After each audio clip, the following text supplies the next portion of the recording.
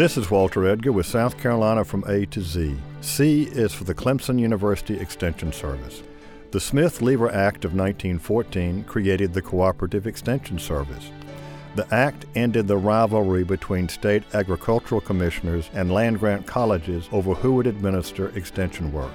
In its place, Smith-Lever created a partnership of federal, state, and local governments that worked to improve the quality of rural life by disseminating the latest information to farmers, homemakers, and communities. The General Assembly accepted Smith-Lever and by joint resolution designated Clemson Agricultural and Mechanical College as the state agency for agricultural extension work. By the start of the 21st century, efforts of the Clemson University Extension Service focused more on families and youth while maintaining a strong agricultural base and its traditional emphasis on economic and community development, environmental issues, food safety, and nutrition.